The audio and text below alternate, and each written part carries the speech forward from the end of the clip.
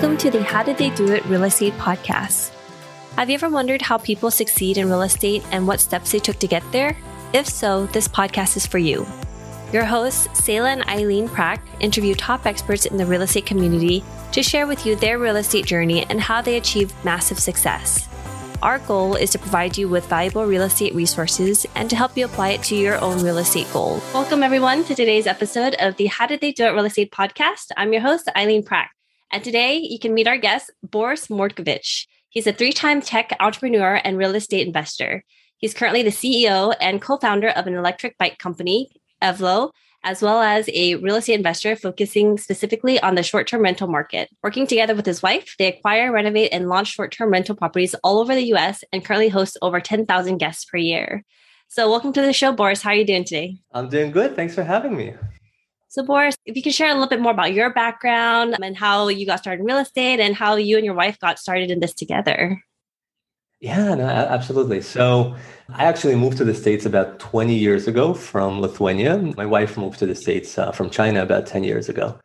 So she worked in corporate, and I actually started a series of companies over the last 2 decades. The one that I have co-founded 10 years ago, as you mentioned, is an electric bike company called Evlo that I still run to this day. We design and develop electric bikes. And we got started in real estate about 5 years ago at this point. It was somewhat accidental, but somewhat not. We always talked about kind of getting an investment property. And as fairly big travelers ourselves, we always were intrigued by the Airbnb concept. And I still remember that a few years back, we went on a trip to Seattle where we stayed in this Airbnb houseboat. And after that, we came back and we just made the decision for ourselves that, we're going to start to do something like this ourselves. So we did actually end up getting a boat and an apartment that we rented out as a short-term rental. And that was our very first introduction to it. Oh, wow. So was there any differences of renting, buying out a boat as a rental that you'd have to consider versus anything else on land? Actually, what we ended up doing is we ended up giving up our apartments and we moved in to live on a boat. And that freed up some capital for us to be able to buy our first investment property. So it was kind of this inverse sort of a setup. So the Airbnb that the first property that we had, it was on land that we rented out. But it went well. And, the short-term rentals, one of the really good things about it is that if you do it right, the cash flow it generates can be substantial. And it actually, within a year, it allowed us to save up for another down payment for another property. And then things kind of went from there. Oh, wow. And so when you guys were getting started in this space, what are kind of the first things that you did in order to get everything set up so that you were able to manage the rentals properly in terms of marketing, making sure that you're filling the units up with renters and in the Airbnb space? What were you doing in that time period? So it's interesting. Well, first of all, the one good thing is that with Airbnb and other platforms such as Vrbo being as popular as they are, in most markets, you really don't have to worry too much about finding guests. That's just the reality. The demand is significant. That said, when we started our first property, we always were thinking about scaling this. And because we had that mindset and because we both kind of came from tech backgrounds, from day one, we thought about how can we use tools and technology to kind of automate anything that can be automated.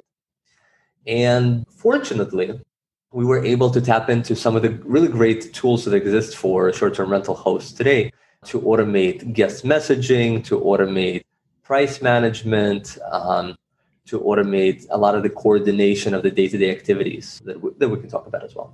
Got it. And so in terms of the technology, you guys both came from the tech background. And so how much would you say you guys were dependent on technology in order to make sure that the business was running efficiently? Oh, a lot, actually. Fortunately, we didn't have to design anything ourselves. But to give you an example, so when we had our first 2 properties, we were hosting a fair amount of guests even back then. And we used one tool that basically automated maybe 90% of the communication with the guests. So all of the check-in instructions, check-out instructions, that would be automatically sent. If a guest had, let's say, a very common question about where do I park or can I check in early, the software can detect that question and send them an automated response. So that would free us up to really think more about the guest experience and to really engage in more meaningful conversations. Maybe if somebody wanted recommendations about what to do in the area. And another kind of a fun fact is that when we had 2 properties going on, we actually left on a 6-month honeymoon road trip from New England to Argentina. And we were continuing to manage these properties while on the road, but obviously the more automated we could have made it, the more we could enjoy the time kind of with each other. Yeah, 6 months road trip. That's an amazing honeymoon there. It really was. So as you guys were on the road trip, so you did not have to meet any of the potential guests or anything like that on your property. Everything was automated in terms of like from check-in to letting the guests in to like their basic needs that they're looking for. If something came up with a property in terms of communication and everything like that, everything was automated. Correct. And of course, in this business, one of the critical elements is still figuring out the partners on the ground. So we were very lucky that we were able to recruit a really wonderful housekeeping team of 2 people that helped us with the turnovers and kind of keeping the properties clean and welcoming to the guests. And we found a really wonderful handyman that we still work with today and 4 years later that would attend to some of the basic issues that would need maintenance. And of course, if something really does break down, if there's a major issue, then we would just reach out and then find a contractor that would come out, handle the problem. We would pay for it and be back in business. So I'd love to ask, on your 6-month road trip to South America, what was the most memorable part of your vacation? Oh my goodness, it's really tough to pick one, but I think that one of the best parts is that during the road trip, we had this tent on the roof of our car that would allow us to basically camp out in pretty much anywhere. And I think that some of the best memories would be when we would find kind of a small canyon or some really out of the way nook, set up the tent, make dinner, just be the 2 of us. And really that's what the best memories come back to. It's amazing. Quality time together, just one-on-one. Yeah, and it's always interesting because in a way, what was really special is that while we were doing this trip, the properties and Airbnb actually continued to generate income for us. So although we were still working while being remote, but on a more reduced basis, and this basically allowed us to not stress out so much about dipping into our savings, but rather be able to use the income generated. And so while being remote, what are some of the challenges that you guys face while managing the properties? Well, so today we have properties in about 5 cities all over the US. And frankly, even if we're setting up a property where we live or nearby, we always treat it as if it's 2,000 miles away. So basically all of the systems that we're setting up, they're the same, because one thing that again, we want to do is think about scale and not have any property depend on us dropping everything and going to, let's say, fix a toilet if something gets broken. So right now, we're also quite lucky because we got to a slightly higher scale. So we were able to recruit a couple of team members that help us manage the properties on a day-to-day. So in effect, we've built out our own internal management company. But I would say, as I kind of even mentioned in the beginning, that 80% of our operations are automated. So, and I'll give a couple of specific examples. We use a tool called SmartBnB for guest communication. We use another tool called Price Labs for pricing that is very similarly done to hotels, where they constantly optimize and tweak their pricing to reflect the demand and the supply. So we do the same thing, and it's been very helpful, actually. And then we use another tool called Slack as a way to communicate with all of our team members on the ground and virtually. So between all of this, we're able to manage the properties wherever we are. Got it. And so as you were honing out your systems and processes to be able to manage your properties wherever you guys are, how have you guys been able to build out your portfolio to what it is today? And, in terms of the financing, in terms of finding the properties, how are you guys able to do that? So it can be a little tough in a sense. We don't necessarily have any secret ways of getting, let's say, off-market properties. So most of the properties that we got were properties that we found on the MLS. Usually, when we acquire a property, we do the down payment ourselves and then get a typical 30-year mortgage. We do that. And then when we begin to set up the property, typically we'll go out there for about 2 to 3 weeks. And while working remotely, we'll get everything furnished. We'll find and vet and train housekeepers, maintenance crew. If it's in an existing city where we already have a team developed, it becomes much easier because then we can do almost everything remotely because we already have trusted individuals there. So from the time that you guys purchase a new property and then to the times where you guys are renovating and then also furnishing the property, how long is that time frame before it's ready to be listed on platform? So if it's only a minor renovation, such as, let's say, a paint job and a couple of small things, our record right now is to be able to go from closing to being live in about 9 days. And usually we try to compress that time frame because, again, we have to fly out and be in a different city for that time period. And right now we have a small baby, so we try to do it quickly so that we don't have to be away from her. Oh, how old's your baby? She's 8 months. Oh, congratulations. I also have an 8-month-old as well. Oh, 9 months now. Yeah, it goes by quickly. It does. It definitely does. But I would say that for most people, you can, and if the renovation is not extensive, you can be up and running within 21 days to 30 days. Because I'll say this, what separates a short-term rental, of course, is the ability to furnish and design a place. But oftentimes you can do 80% of that before you even close. So after closing, it's just a matter of taking delivery of the furniture, figuring out how to assemble it, and finding the housekeeping and the maintenance individuals that you'll be working with. We love hosting this show. When we started this podcast, we were doing all the editing and post-production ourselves. Now, we are very excited to have this particular company as a partner of the show to do all the post-production for us, because it gives us the freedom to focus on the two things we care about: serving you, our listener, at a higher level, and growing our own multifamily business. If you are like Sayla and me, then you want to add value to others while scaling your business. A podcast is the best way to do both, and we invite you to contact Adam Adams. He can help you launch your podcast, market your show for more listeners, and take all the post-production off your plate so you can focus on your business instead of in it. Listeners of this show can get a free consultation with Adam. To schedule your free consultation, find the link in the show notes. And so how do you guys differentiate your listing from other listings out there? It's a good question. So to be honest, it comes down a lot with the sort of properties that we'll acquire. So we typically have two types of things that we focus on.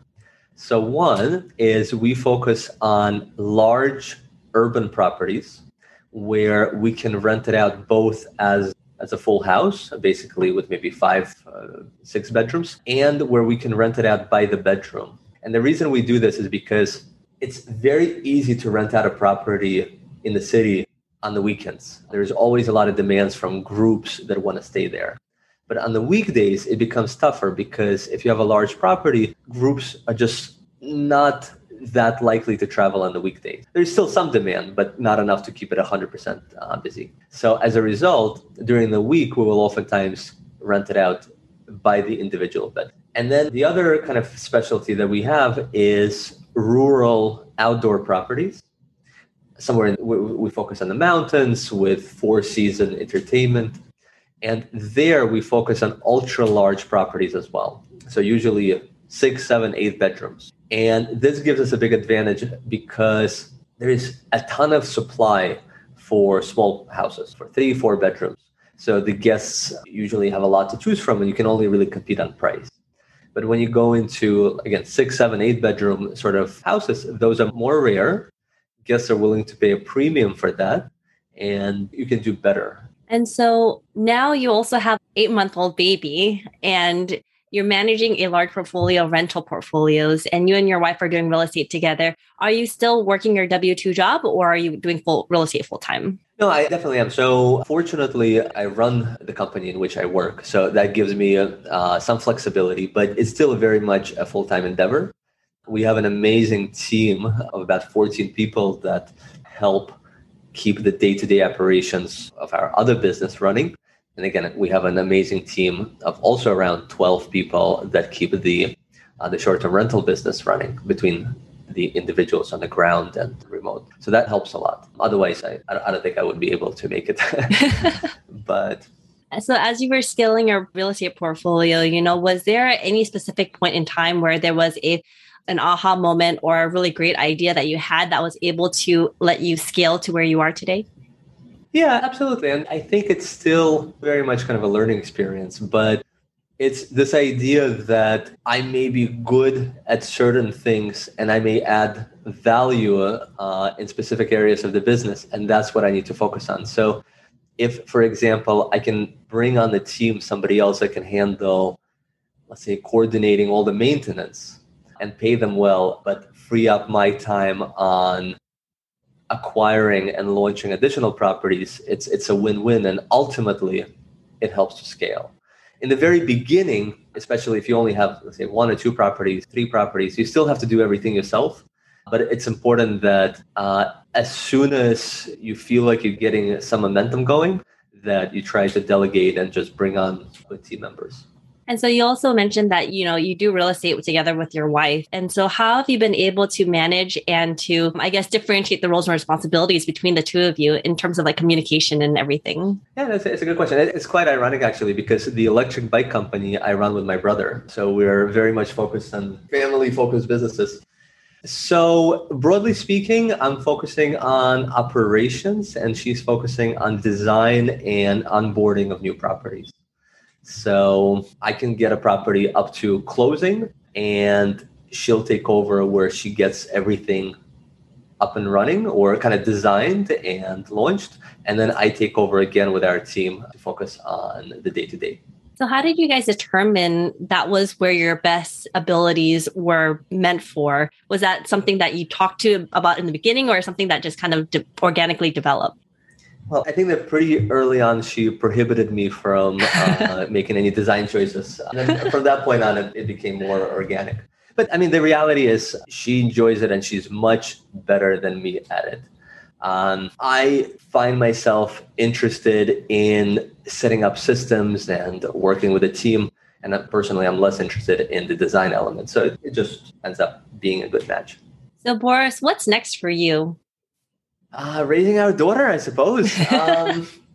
No, I mean, the truth is we have a really great thing going on right now where both of the businesses, the electric bike company and the real estate, are moving along at a good pace. We're actually working right now on a new project where we are acquiring a campground and kind of setting up a nature resort facility there. So that I think will keep us busy for a while. But, that aside, we're just going to continue fine-tuning our operations and our skills in this. And so in your opinion also, and from what you've seen in the market, do you see the continuing demand of short-term rentals? Yes, absolutely. I think, the reality is that COVID accelerated certain trends and it definitely created some very unique moments in history. But that being said, I think that the consumer is becoming more comfortable with short-term rentals. Short-term rentals are continuing to offer more than hotels. Also, with COVID, we're starting to see more and more groups traveling together, whether it's families or groups of families, and short-term rentals are just more suitable for that than, again, cookie-cutter hotel rooms. So, yeah, in fact, it's quite interesting. If you look at what some of the large hotel brands are doing, is that they are acquiring short-term rental and vacation rental companies. So even from their perspective, I think they see where the wind is shifting to and trying to stay in step. And so how has real estate investing impacted your life so far, Boris? It's been good. It really came down to a couple of things. We realized that this is something that we enjoy greatly, so it gives us a lot of joy to do, because not just in real estate, but especially with short-term rentals, there is this ability to create and sculpt an experience for guests. And it's both a long-term experience, depending on how you design and renovate a house, and kind of a short-term experience, depending on what kind of finishing touches you put in the day-to-day operations. And that's very rewarding. The other thing is it gave us a certain amount of cash flow that gives us freedom. So, I mean, I'll be frank, doing the 6-month trip a few years back, we knew that that was not going to be the last time that we do it. So in order to be able to take a few months off, or half a year every, let's say, 5 years or so, or 10 years, let's say 5 years, it's helpful to have, a small real estate portfolio that can keep the income coming. So, and the last thing is, and we haven't necessarily been thinking about this too much up until 8 months ago, but it's nice to know that the real estate in a way is also building up a college fund for our existing daughter and maybe future ones. And it just releases some of the stress associated with saving up, so to speak. And so what is one thing that you know now about real estate that you wish you knew when you first started? Well, there's a couple of things, but I would say this, that a lot of the times, one of the things that I hear from people is that I will wait until X happens before I invest in real estate. And then, of course, the other thing that you hear from people is, I wish I invested in real estate X number of years ago. But I think that the takeaway from this is that nobody, not even the experts, can accurately predict the future and the market trends. So while it's important to be conservative, I think that it's also very important to get started. And it sounds a little bit like a cliche, but it's kind of true. If you're thinking about investing in real estate, there will likely be multiple properties that you'll acquire over time. You don't have to get it perfect on every single one of them. But there is a real opportunity cost to sitting on the sidelines for too long. And also there's a lot of people who like to get into real estate for all the same reasons that you talked about, but some of them also leave real estate as well. So what do you think is something that sets the successful people apart in real estate from those who are not as successful? Well, I would say for us, a couple of things, actually. There's probably more than a couple, but one is you do need to have a good amount of energy for this, because it's work. I mean, it's anybody that says it's passive investments is not being accurate or true, because there is work associated with setting up a property. There is work associated with managing it. There is a certain stress associated with every step of it. So just having the energy to do it, I think, is important. Got it. And then the other thing is, and again, we've been extremely lucky with this ourselves, but is that we've had the flexibility to work remotely. So this, even before COVID, so this gave us an opportunity that if we decided to go to the Midwest and buy a property there, and we needed to live there for 2-3 weeks and work from there, we could do it. With COVID, hopefully, one of the things that happened is more people are comfortable with remote work and more employers are comfortable with remote work. So if you figure out that you can't really invest where you live, but are able to go somewhere else to scope out the properties and get them started, that can be helpful. Awesome. Well, thank you so much, Boris, for sharing all of that. I really appreciate you coming on and sharing all about your journey and your experiences with short-term rental and how you got to where you are today. Anytime. It's been a pleasure. Thanks for having me. So, Boris, also, I'd love to ask you too, if our listeners wanted to learn more about you and what you're doing in the real estate space, where's the best place that they can go to find out more? Absolutely. The best place is to stop by our website at buildyourbnb.com, where we write about short-term rentals and real estate, and you can also contact us directly from there.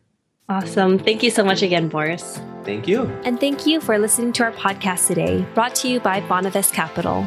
We would really appreciate it if you can go to iTunes right now and leave a rating and written review. Also, please don't forget to subscribe so you can always get the latest episodes. You can also connect with us on Facebook, How Did They Do It Real Estate. We'd love to hear your feedback and any topics that you're interested in for future episodes.